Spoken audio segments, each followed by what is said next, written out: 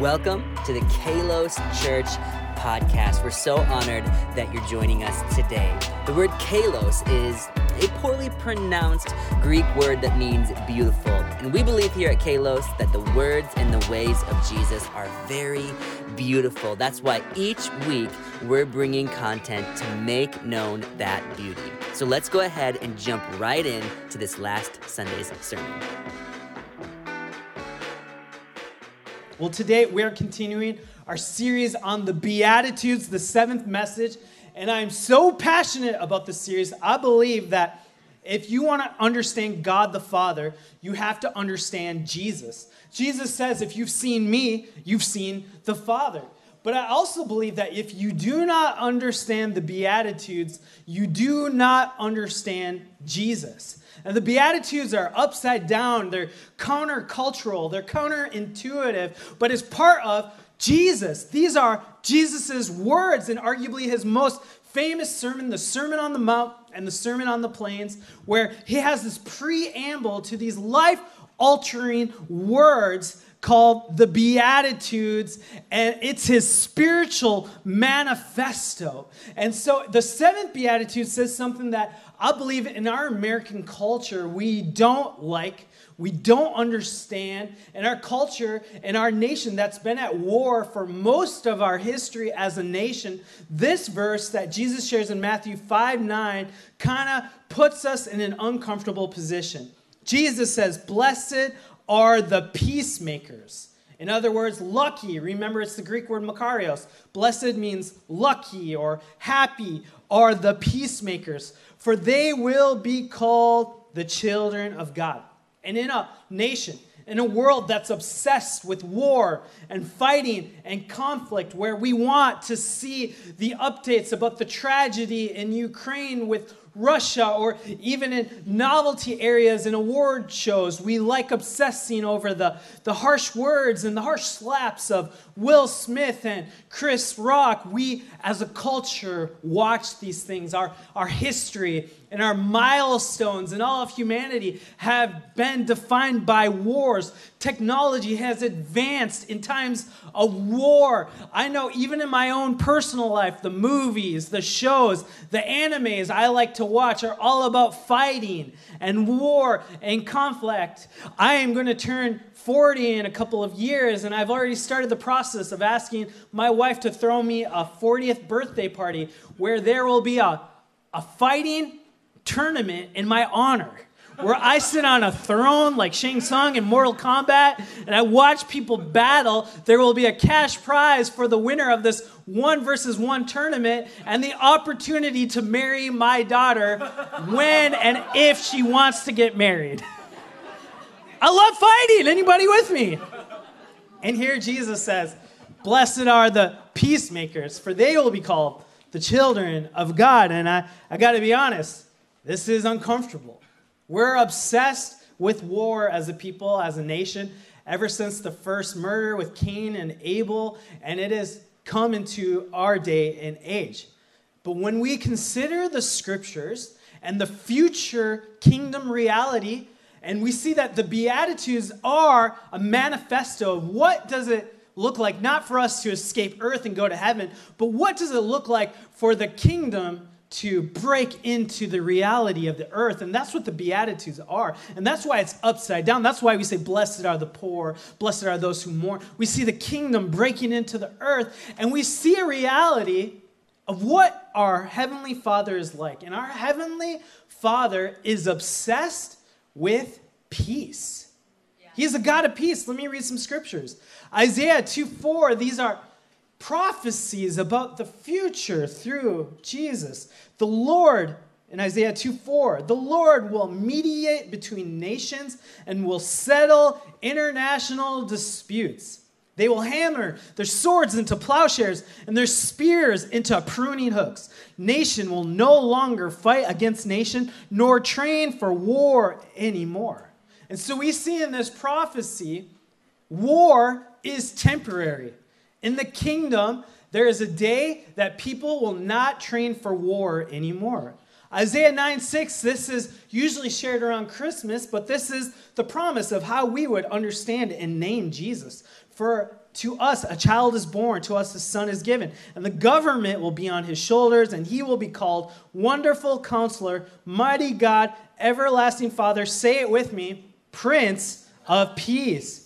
John 20:19, this is after Jesus is violently tortured and killed upon the cross. Jesus dies, he resurrects, he encounters the gathered disciples. And what is the first thing Jesus says on the evening of that first day of the week when the disciples are together with the doors locked for fear of the Jewish leaders? Jesus came and stood among them and said, this is the first thing he said to the gathering of the disciples. Say it with me, peace be with you. 1 Peter 3:9 says, do not repay evil with evil or insult with insult.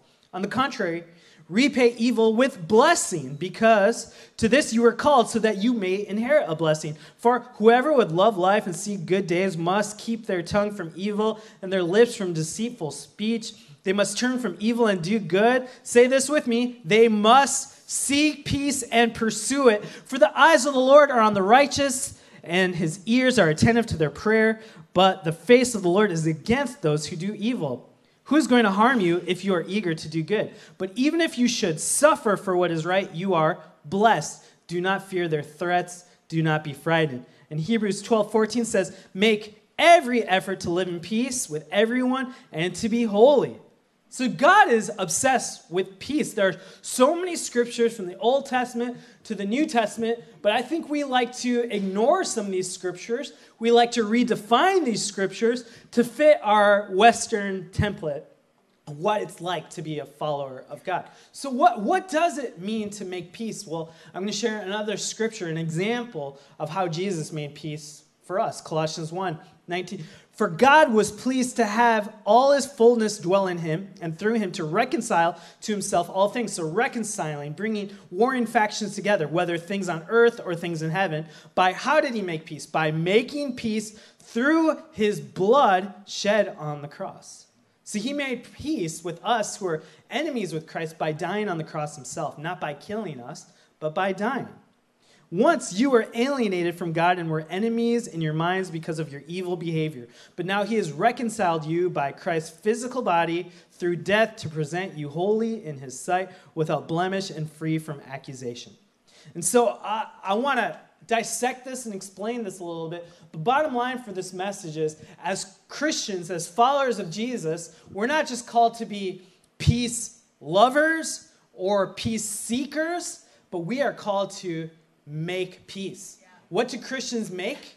We make peace. We are peacemakers. We find enemies. We find people who are in conflict, and we bring these warring factions together so that we are like our Father, so that we could be called the children of God.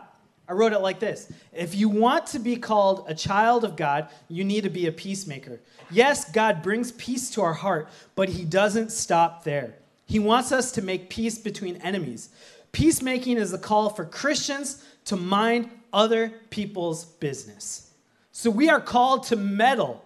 We are called to interrupt.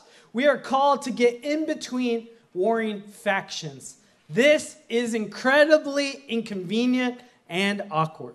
Yeah. In high school, when I first became a Christian, I heard this message, and in my school, it was a large school, I saw two girls getting ready for a fist fight. And if you know me, I'm pumped up. I love a good fight. I got in so many fights in high school. I had over 40 detentions, just like my first year in high school. I got in a lot of fights, and I see this group gather around the girls. You know how fights break out, and then a crowd emerges, and everybody starts chanting. What do they chant? Fight, fight, fight, fight. You know what I'm talking about. And I'm in the group. I'm excited, but then I hear the words of Jesus. Blessed, happy, lucky are the peacemakers. I'm like, how is that a blessing? Everybody wants to see this fight. I want to see this fight. I want to put it on YouTube. Jesus is like, Pradeepan, this is 2000. You don't have YouTube yet. I'm like, what? This is amazing. And so I hear the words of Jesus from the scriptures, and I decide to be a peacemaker. I wedge myself in between the slaps and the punches and the kicks, and I start absorbing them with my body. And I go, no! Can't we all get along? Stop fighting. Let's talk this out. It can be better than this physical fight. And the crowd starts to turn on me. Hey, little brown boy, what are you doing? Stop it. This is awesome. We want this. I go, no, this is not the way of Jesus. The crowd starts booing me. It's awkward. The girls start to see the error of their ways, however. And they begin to go in peaceful directions. And the fight stops. The girls don't fight. And everybody hates me. It's awkward being a peacemaker. It was so awkward. They hated me. They wanted to see blood. They wanted an adventure. They wanted excitement. And here I am, meddling in something. I didn't even know why they were fighting, but I stopped it. And this is part of our calling. This is what it means to look like a child of God. You know, we often don't want to get in the middle of other people's business because we don't want to be offensive. We have no place, but we're called to meddle. And I want to explain that more. But I do want to share that it is going to be uncomfortable for us to speak up on issues of war, conflicts, issues of racism or abuse or infanticide, all sorts of issues that call for blood in our society and our culture. But we are called to step into the middle of the things. I wrote it like this. We like that Jesus loves the oppressed, but we're uncomfortable with him loving the oppressor. When you become a bridge between enemies, you'll get walked on. Even so, Jesus says, blessed are the peacemakers. It's uncomfortable. And so what have we done? Because peacemaking is so uncomfortable, I think we've chosen two options on the banks of these decisions. We've chosen peace through silence and peace through violence. And I don't think that is what God would call peacemaking. And yes, I know there are nuances to all these issues and things like that, but I'm just trying to get to the heart of this scripture right here and not every loophole in every example. So give me a little peace as I talk about peacemaking. Because I've discovered as a pastor, you make a lot of enemies in America when you talk about peacemaking. And so we go to these banks, peace through silence. So that's people, when we've preached about issues like racism here at Kalos Church, I'll get emails, not from people here, but with our social media clips. Hey, pastor, why are you talking about racism so much? Just preach the gospel. Hey, just stick to the main issues. Stop talking about Jesus creating one new humanity through his blood. Hey, stop talking about sermons like the Good Samaritan, about how the Samaritan was a hero and they identified their ethnicity and their cultural context. And I'm like, no, you can't preach the gospel if you're not talking about reconciliation. Because that's the whole deal, right? Jesus has made peace with us while we were still enemies. And if we're going to look like our Heavenly Father, that means we make peace with people who are still enemies, whether they're our enemies or they're enemies with each other. And so we can't negate peacemaking into just peace in our heart. Yes, the Prince of Peace brings peace to our heart in the turmoil, the confusion, the anxiety, the difficulties we're facing. But there is also a societal manifestation that the church is called to step into.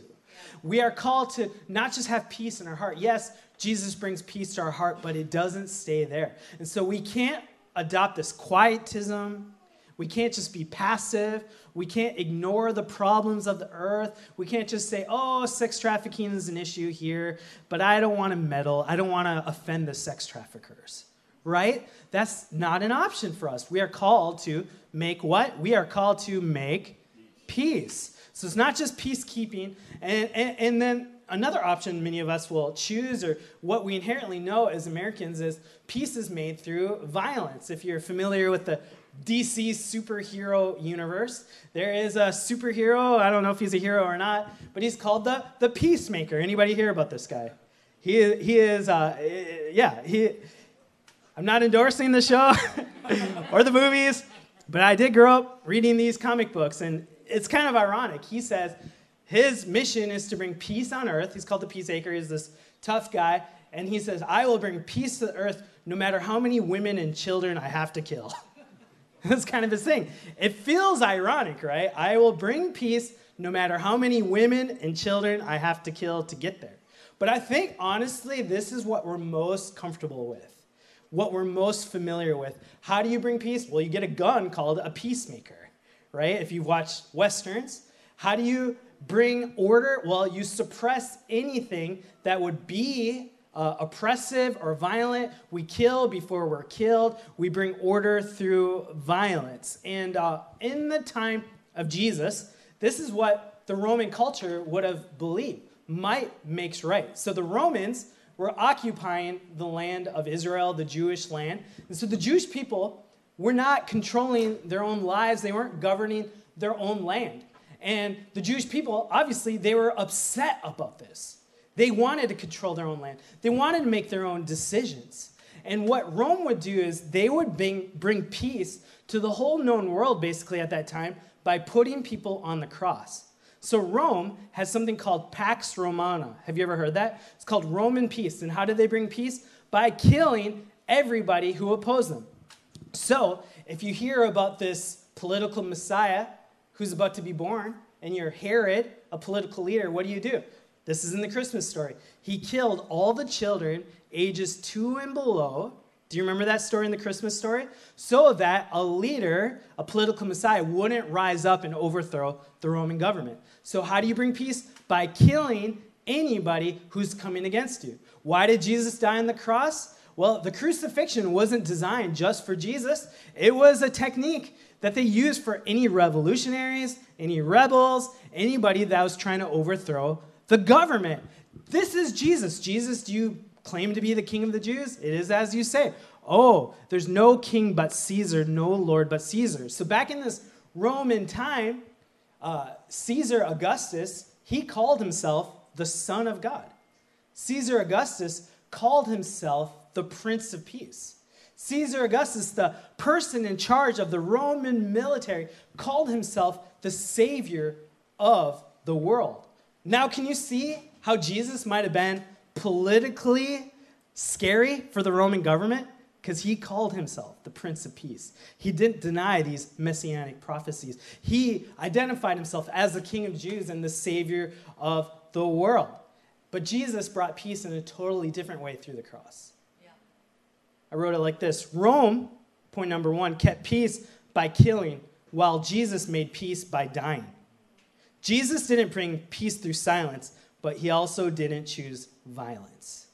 And this was a very confusing thing for the Jewish people, because the Jews had overthrown a Greek empire, and now the Romans are controlling them. And so they're thinking, what are we going to do? And there's different factions in this culture. The Essenes, who are also Jewish people, they are known for writing the Dead Sea Scrolls. They hid away in caves, and they became like this quiet culture, removed from everything that was going on. We're just going to take care of ourselves. And so they were kind of choosing silence. And then there were the tax collectors who collaborated with the Roman government. They're like synchronistic. We will become one with the Romans. And then there were the zealots.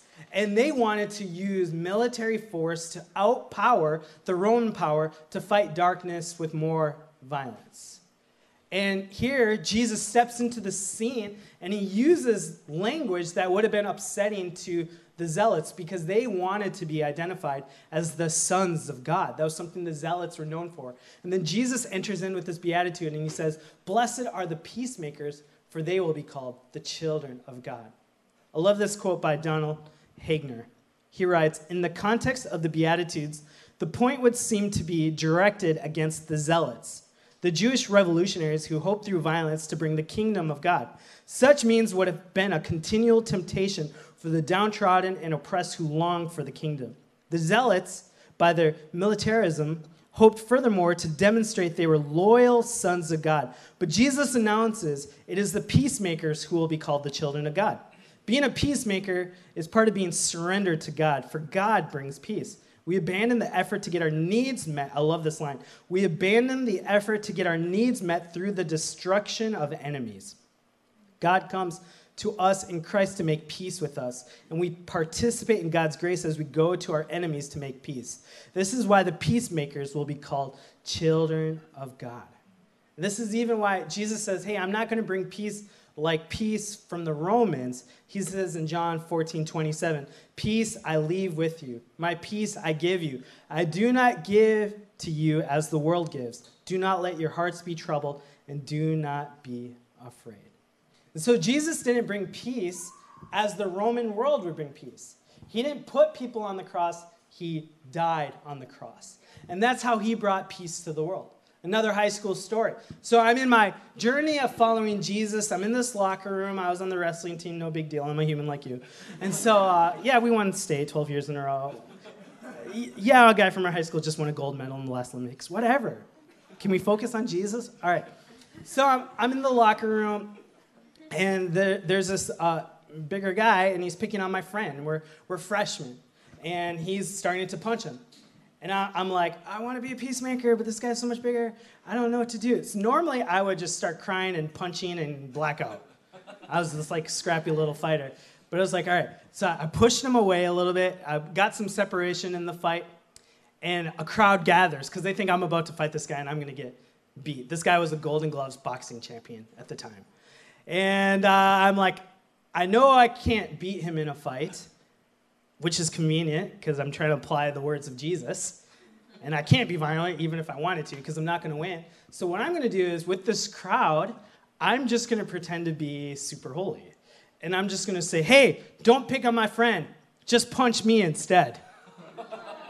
And I just brace. And this guy is he's got probably 100 pounds on me. I wrestled at the weight category of 107, glory to God. Freshman Pradeepan. I don't even know if that category exists anymore. So anyways, I just get ready for a punch. And this guy, he loses all his technique in punching because he doesn't want to be embarrassed. He's enraged. There's a crowd. There's a lot of pressure. So he just throws out a really ugly looking punch. And it lands, but it's soft. And I start to feel confident. I can take a punch. Glory to God, I'm a peacemaker. I'm the Son of God. And so I'm like, hey, is that all you got? Punch me again. And he gets even more angry. And he loses his technique. And he hits me, but he hits me wrong. And he breaks his wrist on my face. And then I realized that didn't feel right. And I can see he's in more pain than I am. I go, hit me again. And he won't do it. And then he leaves away. And somehow people are like, Pradeepan won the fight. I'm like, yes. This is the image we get with Jesus. Rome is bringing peace by putting people on the cross. But Jesus, he destroys their system of violence and turns it against them. Instead of putting enemies on the cross, he puts himself on the cross to love the enemies. And it's this great reversal, and it's it overthrows this whole system of violence, and the ugliness of the cross becomes the beauty of our salvation. Yeah. And the whole system's destroyed. And this guy, he couldn't punch me anymore because the whole system of him hurting me destroyed because I just took a punch. If I would have tried to fight him on his own terms, there's no way I would have won. And that's what I think is so beautiful about Jesus, that we don't have to outsystem the systems of this world. We don't drive out hate with more hate. We drive out hate with love. And this is the way of Jesus. And so, point number 2, Jesus asked us to pick up the cross, not put people on the cross. I think it's time for the church to make peace with the Prince of Peace. Because the deal is we want to divorce the teachings of Jesus from the ways of Jesus. We find all these loopholes and we justify all these things, but we are called to be peacemakers if we want to be called the children of God. We're called to emulate the ways of Jesus, and this is the truth of the cross. This is the truth of Good Friday that we're about to celebrate this Friday, that Jesus rather died on the cross than put his enemies on the cross. Yeah. And he overthrows violence. Even on Palm Sunday, what we're celebrating today, they expected, and Amrita preached about this in her great sermon on Blessed Are the Meek, Jesus didn't come in on a war horse. Yeah. And that's what Caesar Augustus would have done. He would have ridden in on a white horse, the palm branches that represented victory. And what does Jesus do? He comes in on a donkey, a colt. This represents peace. And what is the first thing he does when he's in Jerusalem for the first time? He weeps over Jerusalem and he says, oh, if you would have known the things that make for peace, because he knew that the Zealots in about 37 years or so were going to try to overthrow the Roman government through military force, and then the Roman government would siege the Jewish temple. You know the temple that the Old Testament always talks about? When was it destroyed? It was destroyed at this time. The reason we can't go to it as it is now is because the Romans, really facing the threat of a revolution by the Jewish people through military and violent force, they were like, all right, we're going to destroy the temple, we're going to destroy Jerusalem, and the people of God were scattered once again, including the Christians. And so Jesus comes in on this donkey, humble, peacefully, and they say, oh, blessed is the King, to the end of his kingdom of peace will there be no end. And then Jesus weeps over Jerusalem. Oh, if you would have understood the words I was saying. Oh, if you would have known the things that make for peace. And they were destroyed. And so Jesus brings in this whole new identity.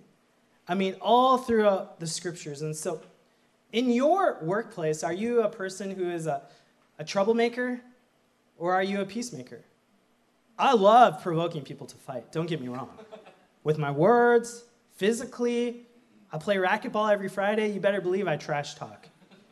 I say things I will not repeat here. I love provoking conflict. But it's in that way I look the least like God. I don't look like my dad. I wouldn't be called a child of God.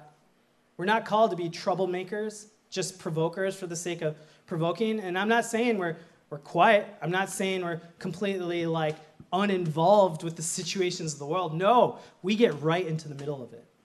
You know, there's a story that shaped my faith quite a bit. And it's this story about someone named Jim Elliot. He was born in Portland, and he felt a call with his family and some other men to go to this area in Ecuador where there was this unreached people group, never heard the gospel, known for killing. Their homicide rate was about 60%, and most people didn't make it past 30 because murder was so high. This group was starting to attack Western companies, like oil companies, and oil companies said, hey, we're going to kill all these people because they're ruining our business. And then these missionaries said, hey, don't kill them.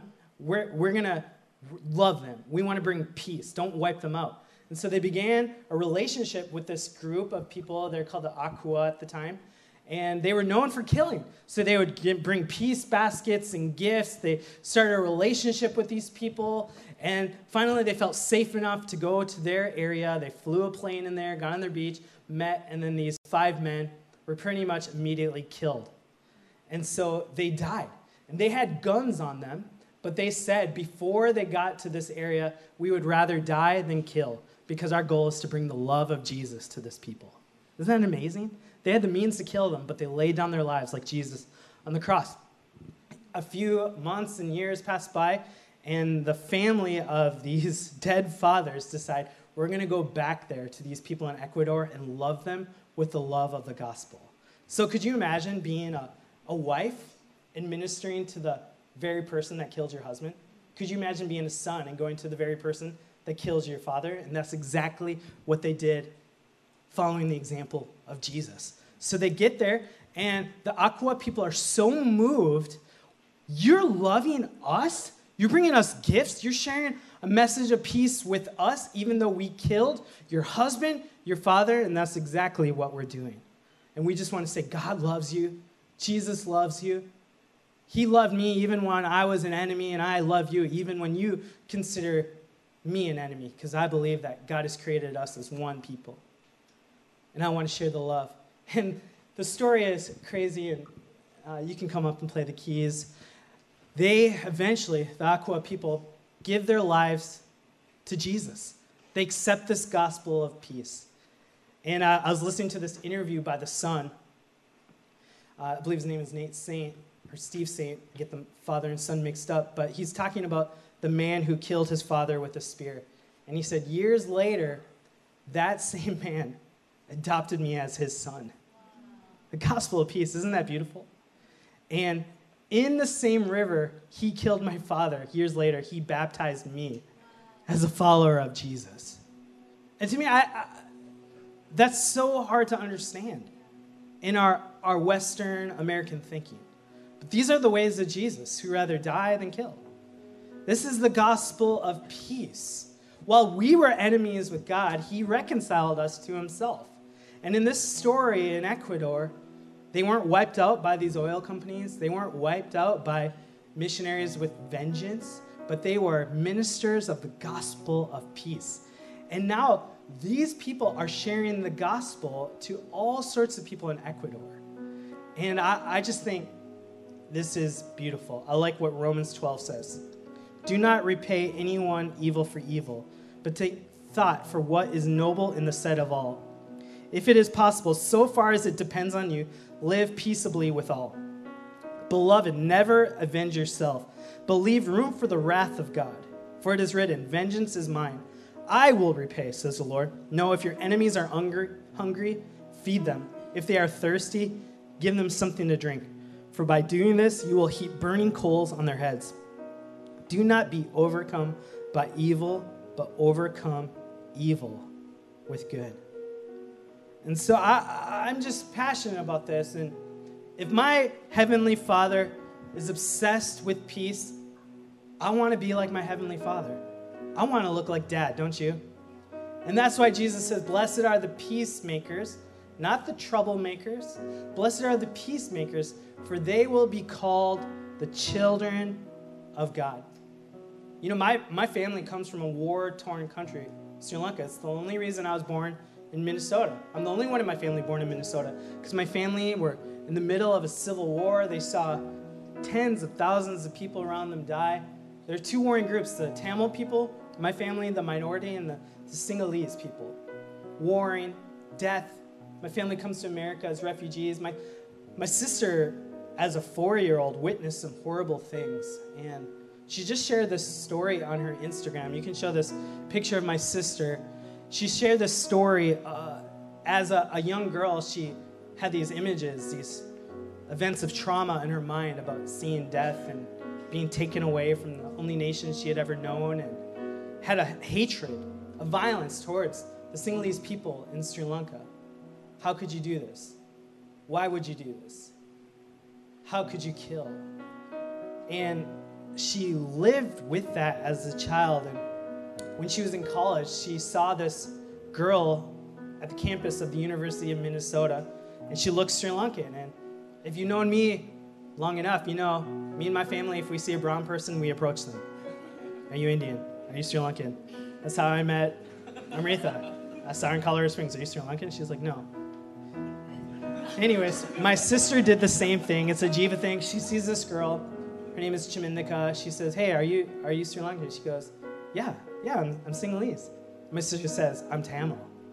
And all those memories and that hatred and that violence started to stir up. But they said something that's so powerful. It doesn't bother me if it doesn't bother you. And they became friends and roommates. And eventually I became roommates with her brother. And we started getting meals every month. And there was just healing and peace to the point where my sister is able to move back to Sri Lanka in the light of all that war and trauma. And my sister, in her Instagram post, she said, this Sinhalese family, a group I consider my enemy, they took me in and taught me about radical love at a time I clumped the majority as one. She stopped seeing them as a people group and just people. Yeah. And that brought healing and restoration. And I know there's wrong in this world, and we hunger and thirst for justice. But in the midst of violence, I want to let you know, justice will not heal the world, but mercy and forgiveness and peacemaking will. And that's why I'm so thankful for God. Because while I was an enemy with God, he forgave me and healed me and reconciled me and all of us to himself. And so I pray, would you consider the ways of Jesus in your family? Would you be a peacemaker in your workplace? Would you be a peacemaker in your neighborhood?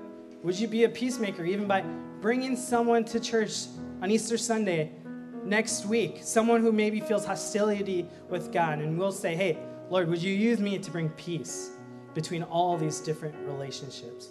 Let me close with this prayer of St. Francis. Would you close your eyes and bow your heads? The prayer of St. Francis. If you don't want to close your eyes and read the words on the screen, you can do that as well. Lord, make me an instrument of your peace. Where there is hatred, let me sow love. Where there is injury, pardon. Where there is doubt, faith.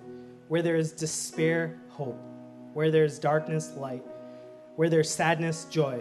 O divine Master, grant that I may not so much seek to be consoled as to console, to be understood as to understand, to be loved as to love. For it is in giving that we receive, it is in pardoning that we are pardoned, and it is in dying that we are born to eternal life. And everybody said, in the name of Jesus, amen and amen. Can we give Jesus a round of applause? Thank you for the peace of the Lord.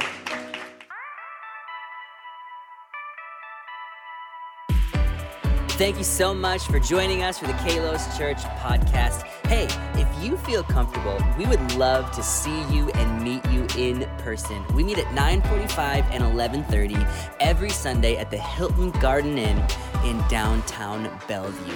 If you want to join us, head to www.kalos.church. You can get all the information you need and sign up so we can make sure there's a safe place for you to come and experience the beauty of Jesus with you. We'll see you next time.